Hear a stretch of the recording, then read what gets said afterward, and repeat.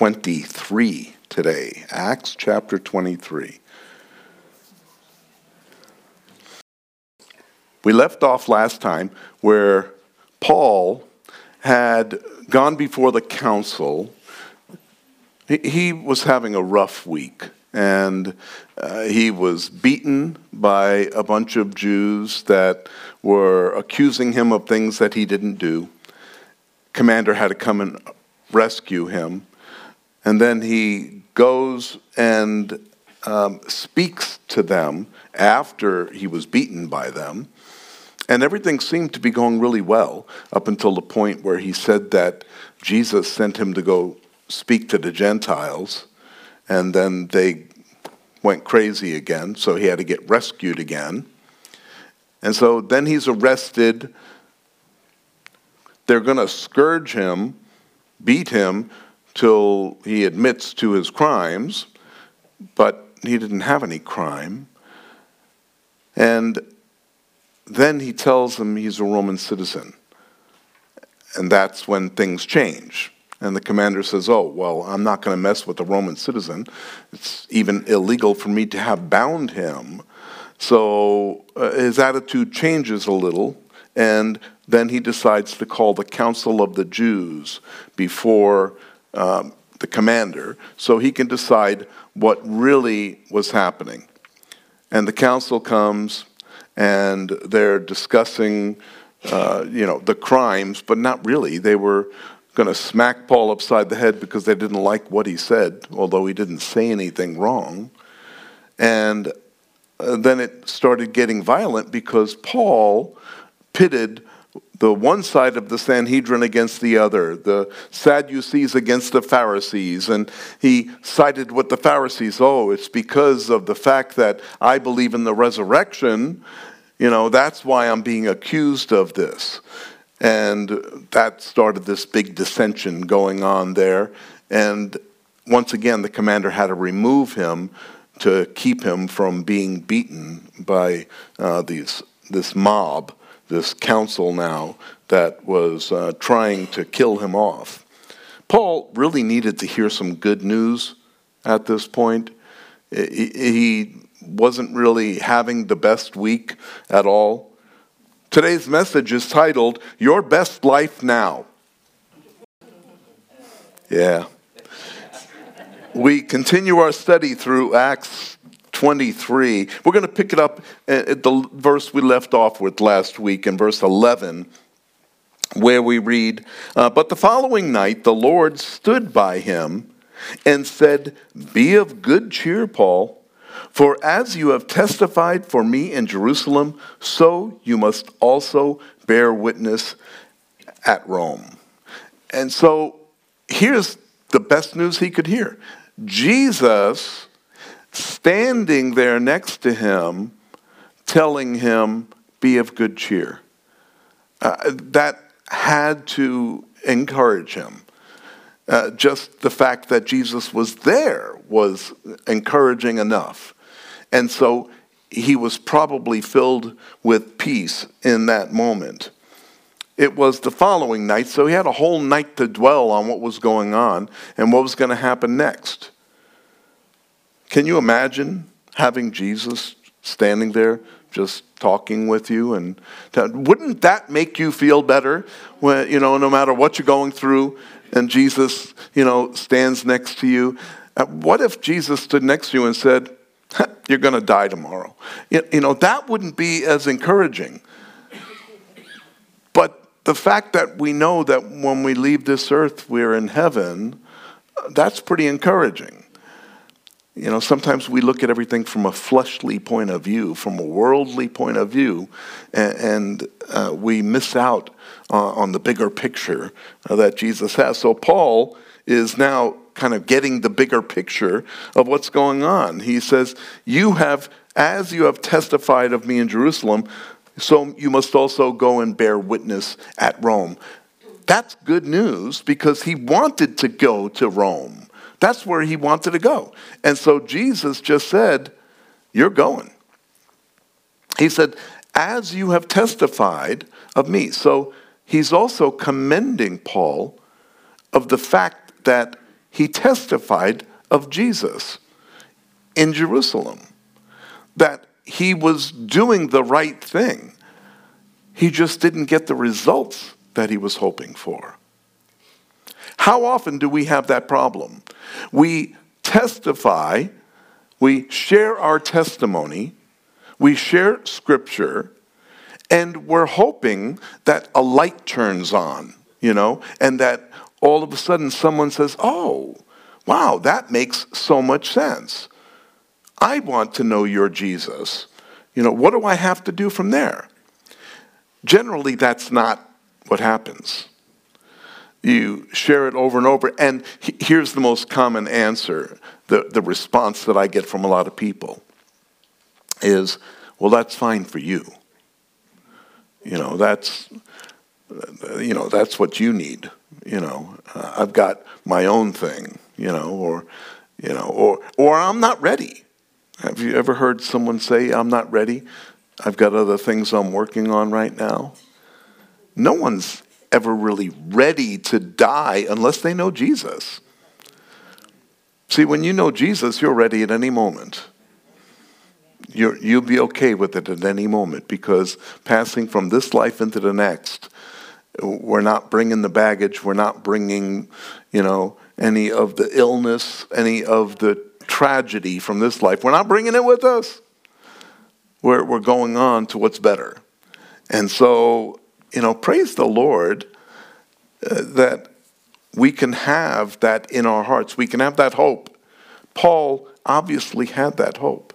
And that's what Jesus is telling him now. As you testify to me in Jerusalem, so you must also bear witness of me in Rome. You notice what he didn't say. None of them got saved. What's wrong with you, Paul? Peter went out with a bunch of his guys and thousands got saved on the day of Pentecost. And here, you went out there and you couldn't even save one.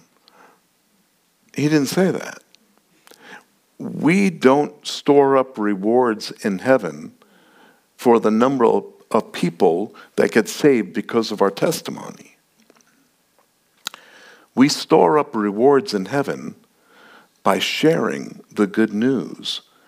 It's up to God through the Holy Spirit to draw them in and work on their heart. That's God's work. Our work is just to do what he's called us to do. And we don't have the power to save them. All we do is follow the plan that God has laid before us, the testimony that he's built in our lives, and we share that, and then the rest of it's up to the Holy Spirit and the person whether or not they want to be saved. So Paul had this heart to go to Rome. He's on his way there now. And now he can be sure that it's going to happen because Jesus told him face to face. Now we continue in verse 12 where we read, "And when it was day, some of the Jews banded together and bound themselves under an oath, saying that they would neither eat nor drink till they had killed Paul. Now, there were more than 40 who had formed this conspiracy. They came to the chief priests and elders and said, 'We have bound ourselves under a great oath that we will eat nothing until we have killed Paul. Now you, therefore, together with the council, suggest to the commander that he be brought down to you tomorrow, as though you were going to make further inquiries concerning him. But we are ready to kill him before he comes near.'" So there's the plan, the oath that some of these guys took. Now, what kind of guys would take an oath like this? There were people that were living at that time, Jews, that were going out murdering Roman soldiers whenever they got the chance. They were called daggers. They would keep daggers. They would make a dagger and they would keep them hidden in their clothing. And when they were on the street, if they saw a Roman soldier that was vulnerable by himself, they would go up and slit their throat. And they were very good at it. They were feared by the Romans, and that's why there were always more than one Roman soldier together. They would go out in groups, but you get one by himself, and it was very possible that one of these guys would hunt you down. And here, it was probably a group of those kind of guys that were ready to take Paul down. You have to understand, they didn't think they were doing anything wrong. They thought they were doing this for God. This is what Paul believed when he was Saul, a Pharisee, sitting in the Sanhedrin. He believed that he was doing God's work. He didn't think that what he was doing was sin. He thought he was being righteous in killing the Christians. And so when these guys banded together to do this, they fully believed what they were doing was the will of God. Sometimes you can be very sincere in what you're doing, but be sincerely wrong in what you're doing. And that's what was happening here. They were just wrong because they didn't see the bigger picture. They didn't believe the truth. See, here's the thing. The truth was on Paul's side. And so even though these 40 murderers were getting ready to go kill Paul, it wasn't the will of God. At some point, you would think these guys would wake up and realize that, you know what, God isn't on our side with this one. So they said they're not going to eat nor drink until he's dead. That means they got like 4 or 5 days, because after 5 days without water, without, food, you're going to die. You don't live much past 3 days, but maybe they were healthy. They'd make it to 5. So here they are taking this oath. And if Paul's life is an example for us, then here's the example. The closer you get to Christ, the more people come against you.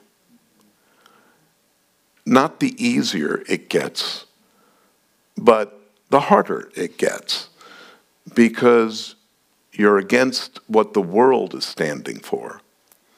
And we're seeing that more and more today.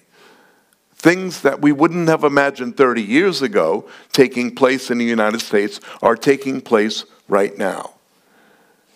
What we used to call a Christian nation is now an anti-Christian nation.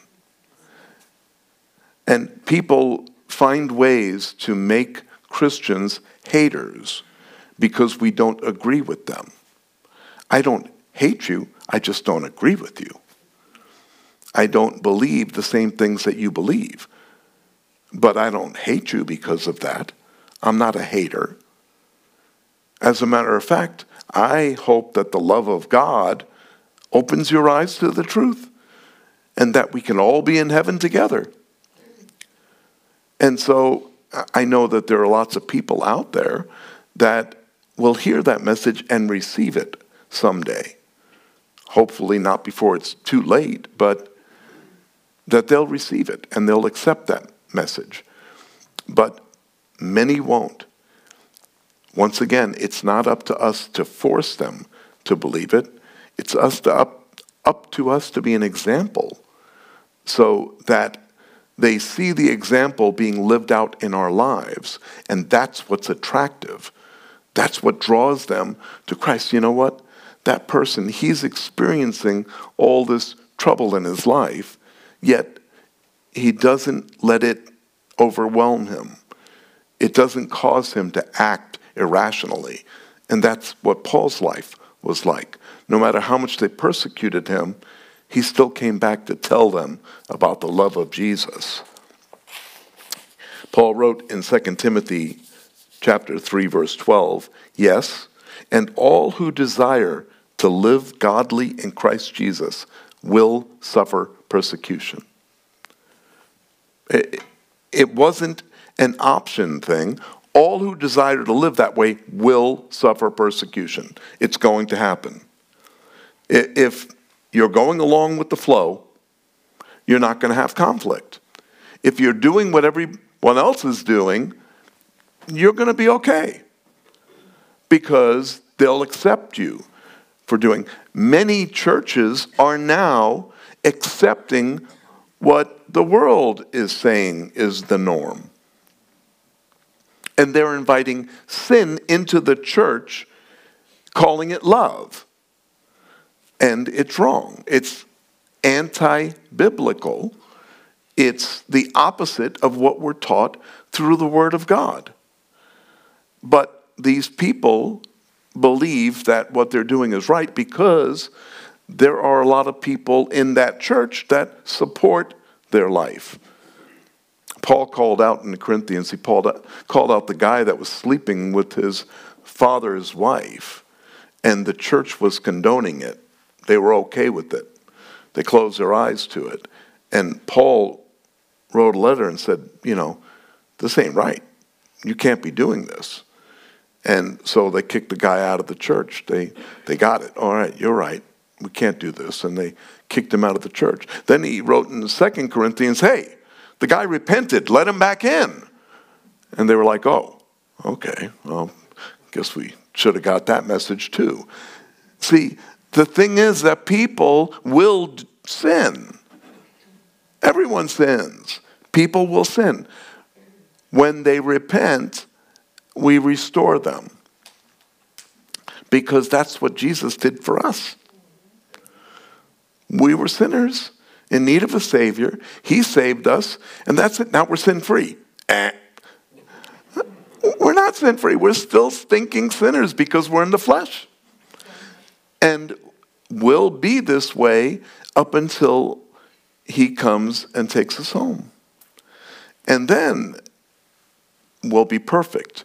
But until then, we're still... Now, does that mean that our sin is going to keep us out of heaven? No.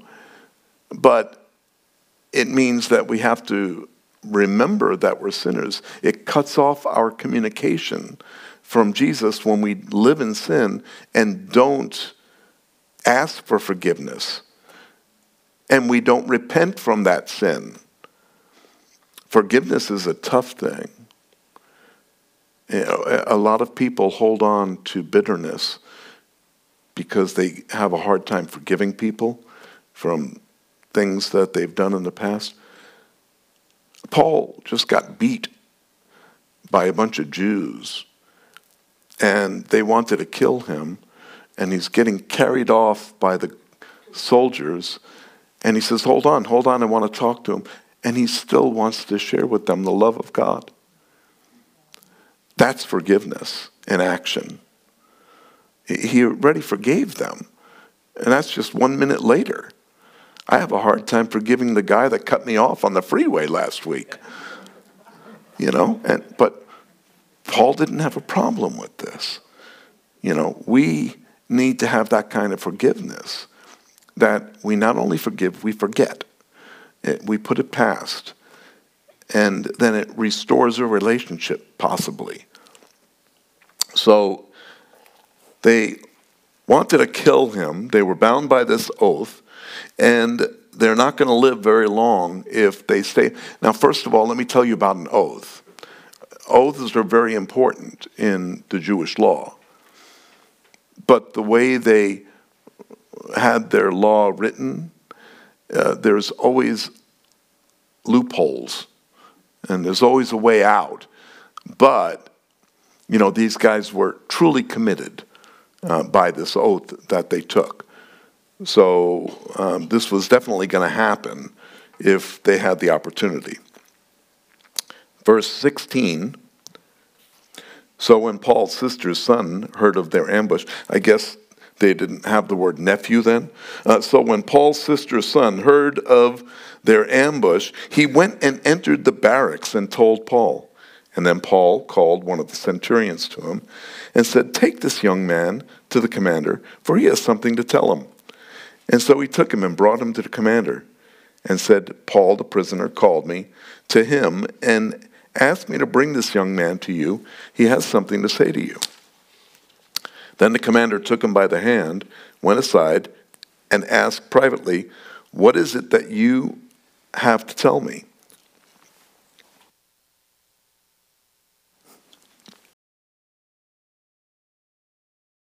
And he said, "The Jews have agreed to ask that you bring Paul down to the council tomorrow, as they were going to inquire of him more fully about him. But do not yield to them, for more than 40 of them lie in wait for him, men who have bound themselves by an oath that they will neither eat nor drink till they have killed him. And now they are ready, waiting for the promise from you." And so the commander let the young man depart and commanded him, "Tell no one that you have revealed these things to me."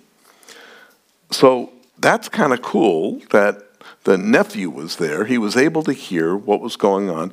It's kind of funny how we get these details in the book of Acts. Who was writing Acts? Well, it was Luke, the doctor. And he was possibly in the area when this was happening, so he was documenting this.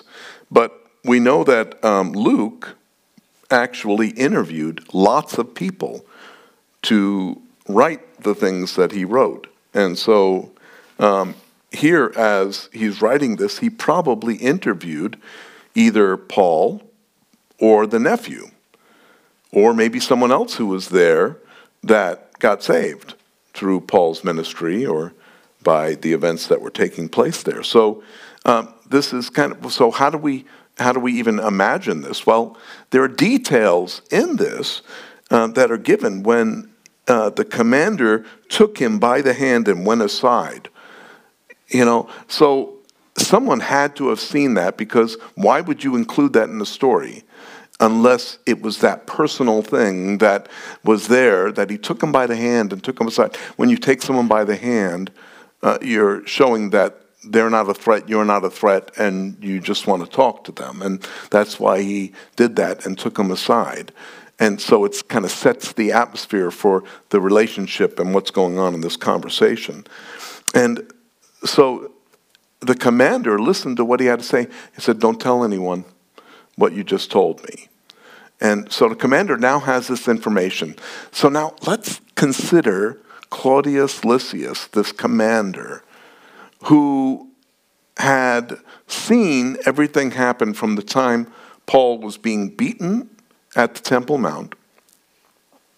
Then he was removed to the Antonia fortress, but then he wanted to speak to the crowd, and he did. And then they tried to beat him again. And then the council came, and they hated him. And so the only thing that he's sure of is that he's a Roman citizen, and that the Jews hate him for some reason, and that he's a Jew. And so he's really trying to figure out what is going on with this guy. But being under that observation for these days, watching this take place, it must have dawned on him, you know what, this guy is no threat. He hasn't done anything threatening to anyone, whether it was a Roman or a Jew. And he's just sharing a message that he believes in. And so this must have really sank in with him. And so now when he hears from the nephew of what's going to happen with these, well, immediately, who are these men that took an oath? This commander probably already thought, I know that group of guys. I know who they would be that would want to put him to death. And so now maybe he's a little more on Paul's side than we would imagine, because he's a Roman and he's an upstanding guy. He hasn't done anything really wrong at this point. At this point, I don't think Paul was even concerned about the oath that was taken against him, because Jesus had told him, "You're going to Rome."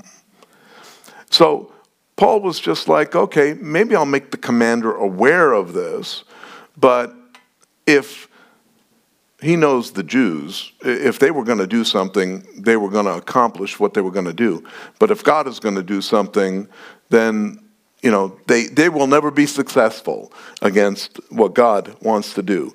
And he called for 2 centurions. Here's the commander calling for 2 centurions, saying, prepare 200 soldiers, 70 horsemen, and 200 spearmen to go to Caesarea at the 3rd hour of the night, and provide mounts to set Paul on, and bring him safely to Felix the governor.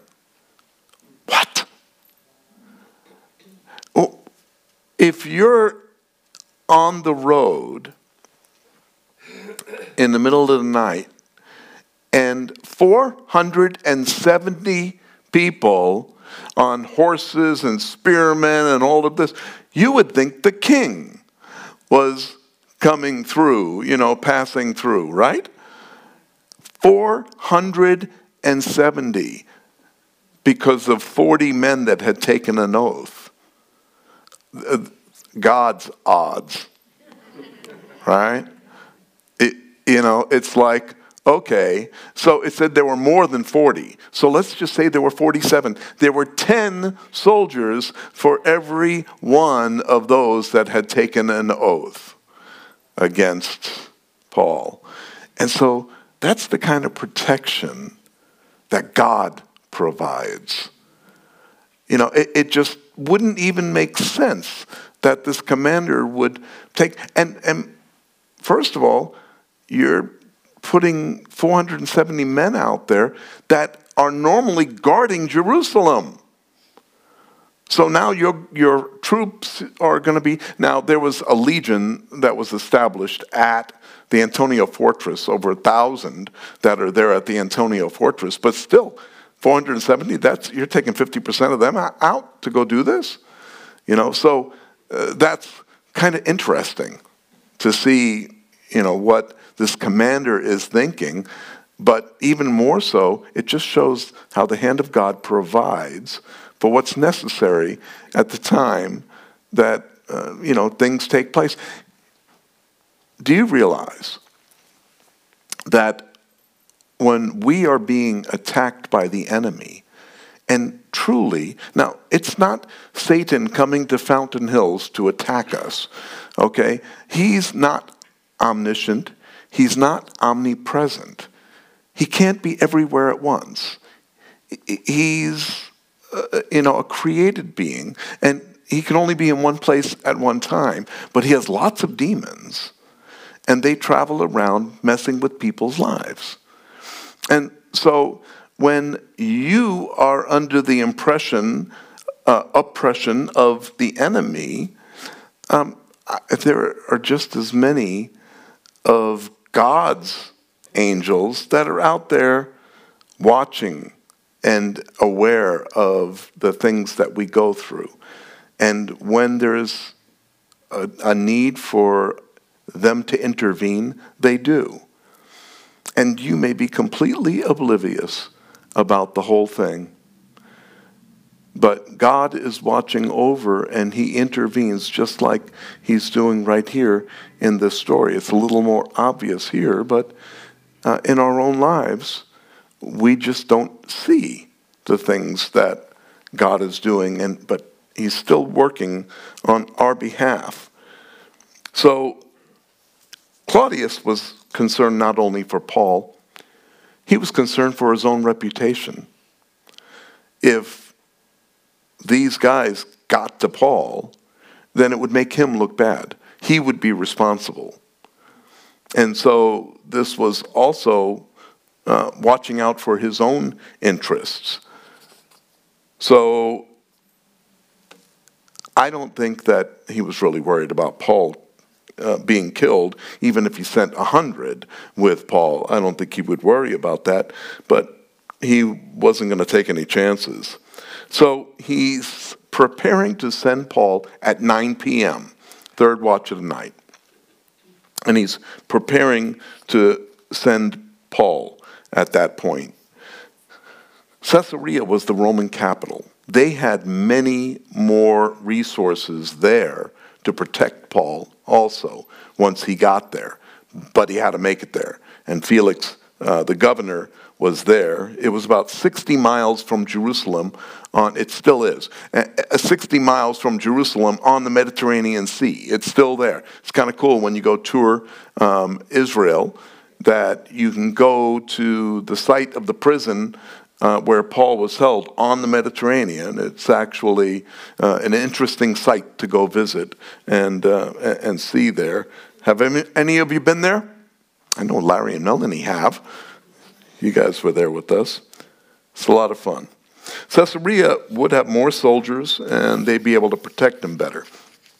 So 470 men protecting this one man against those that took an oath. I don't think Claudius would have sent 470 men for any other prisoner. So this was something that God was doing, demonstrating through his life. Claudius now is going to write a letter to Felix that he's going to send with the troops that are bringing him up there. And he wrote a letter in the following manner. Claudius Lysias, to the most excellent governor Felix, greetings. And so that's how they wrote letters back in those days. They started off with their own name, so the person reading it would know who it's from. They don't have to go to the end to find out who it's from. It's right there at the beginning. Oh, it's from Claudius, and it's to the most excellent governor, Felix. Oh, he's getting on his good side already. Greetings. This man was seized by the Jews and was about to be killed by them. Coming with the troops, I rescued him, having learned that he was a Roman. And when I wanted to know the reason they accused him, I brought him before their council. I found out that he was accused concerning questions of their law, but had nothing charged against him deserving of death or chains. And when it was told to me that the Jews lay in wait for the man, I sent him immediately to you, and also commanded his accusers to state before you the charges against him. Farewell. And so that's this letter that he sends. Obviously, he didn't text the message to Felix. There was no other way really to get the message except this group carrying the message to Felix. So when Felix got it, it said that he had already alerted the Jews that they were going to have to go to council before you, Felix. Well, he didn't alert them until maybe 2 days later, after they had already, see, it was 60 miles. It was a 3-day journey to get up there. And so he would alert them after he was sure that they were well on their way. And so then the soldiers, then the soldiers, as they were commanded, took Paul and brought him by night to Antipatris. And the next day they left the horsemen to go with him and returned to the barracks. And so here were all the soldiers, the foot soldiers, that went along with this big group of men. So there were 200 soldiers, 200 spearmen, and 70 cavalry that brought him. So if you remember back in the earlier passage, it said they prepared mounts for Paul. Plural, mounts. So there were multiple horses that were brought for Paul to ride on, so that they would change out the horse after a certain amount of time if it starts to get tired, and they would put him on a different horse, and then he would continue on. And so here they were going to leave behind all of these foot soldiers, and well, that's, scary, right? Oh, now you're only down to 70 horsemen, right? You still got 400 guys that are now going back to the barracks. If there were anyone coming to attack Paul, they'd be in trouble because there are 400 of them coming towards them. So Paul is now going to go before the governor there. So when they came to Caesarea and had delivered the letter to the governor, they also presented Paul to him. And when the governor had read it, he asked what province he was from.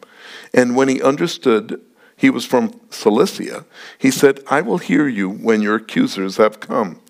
And he commanded him to be kept in Herod's praetorium. And so Felix accepts the responsibility, but he wants to first check, is it under his authority? And Cilicia was under his authority. And so he said, okay, I'll take this on. And he let him stay at the praetorium. Now, I'm sure that there is a prison there, but I'm sure he wasn't under heavy armed chains and guards because they didn't bring him that way. They presented him as not a threat as a prisoner, but a prisoner still nonetheless. So he's brought before this governor. He had this great testimony that he had been sharing with the world for years now. And now he was going to enter the final phase of his life, 5 years. The final 5 years are going to be spent as a prisoner. He wasn't going to have the freedom that he had before. The first 2 of those years he was going to spend in Caesarea. And then they were going to ship him off to Rome. On the way there, he was going to have some problems. He was going to have shipwreck, and he was going to have all kinds of issues, but eventually he would make it to Rome and live 2 more years in Rome under guard. But he had his own home that he could stay in, but he had a guard there also. So he was a prisoner there in his own home. So, you would think, man, this guy has the worst luck. He's just like, he's one of those guys that invested in FTX and he lost all his Bitcoin. And, it's not that at all. It's the fact that he was doing the will of God. And sometimes when we're directly in the middle of the will of God, we're going to experience trials. We're going to experience struggles. Here's the other side of the story. When we're not in the will of God, we can experience trials. We can experience struggles. I've experienced both, being in the will of God and being out of the will of God, and experiencing those trials and struggles and turmoil in my life. I'd much rather be in the will of God, experiencing those things, because I always have the hope of him getting me through it. When I'm on my own and messed up with the different trials and struggles that are going on, I don't have any hope. My only hope is going back to being in the will of God. That's for each one of us.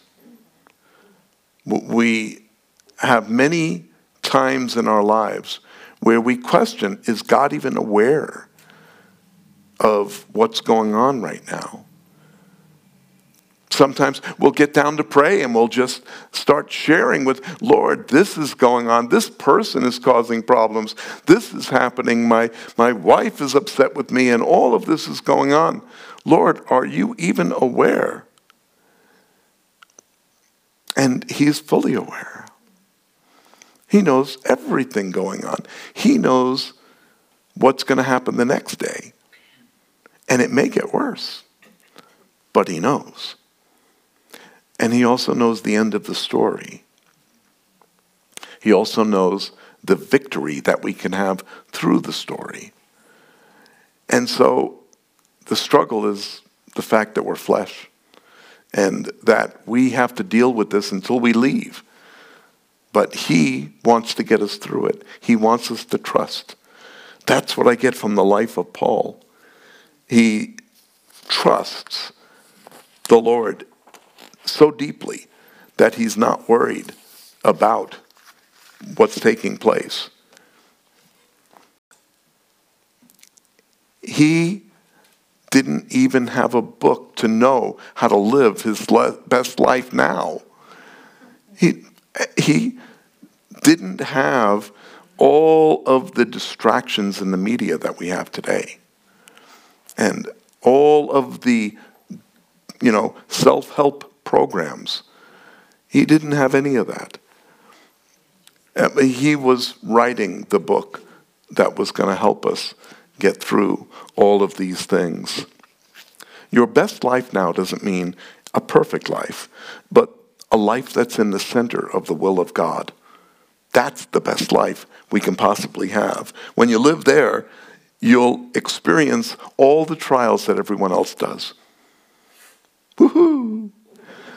It just doesn't seem like a lot to be happy about, but you also experience the peace and comfort that comes from the knowledge and hope of a relationship with our Lord Jesus Christ, and how we're going to get through all this. We have hope at the end of spending eternity with him.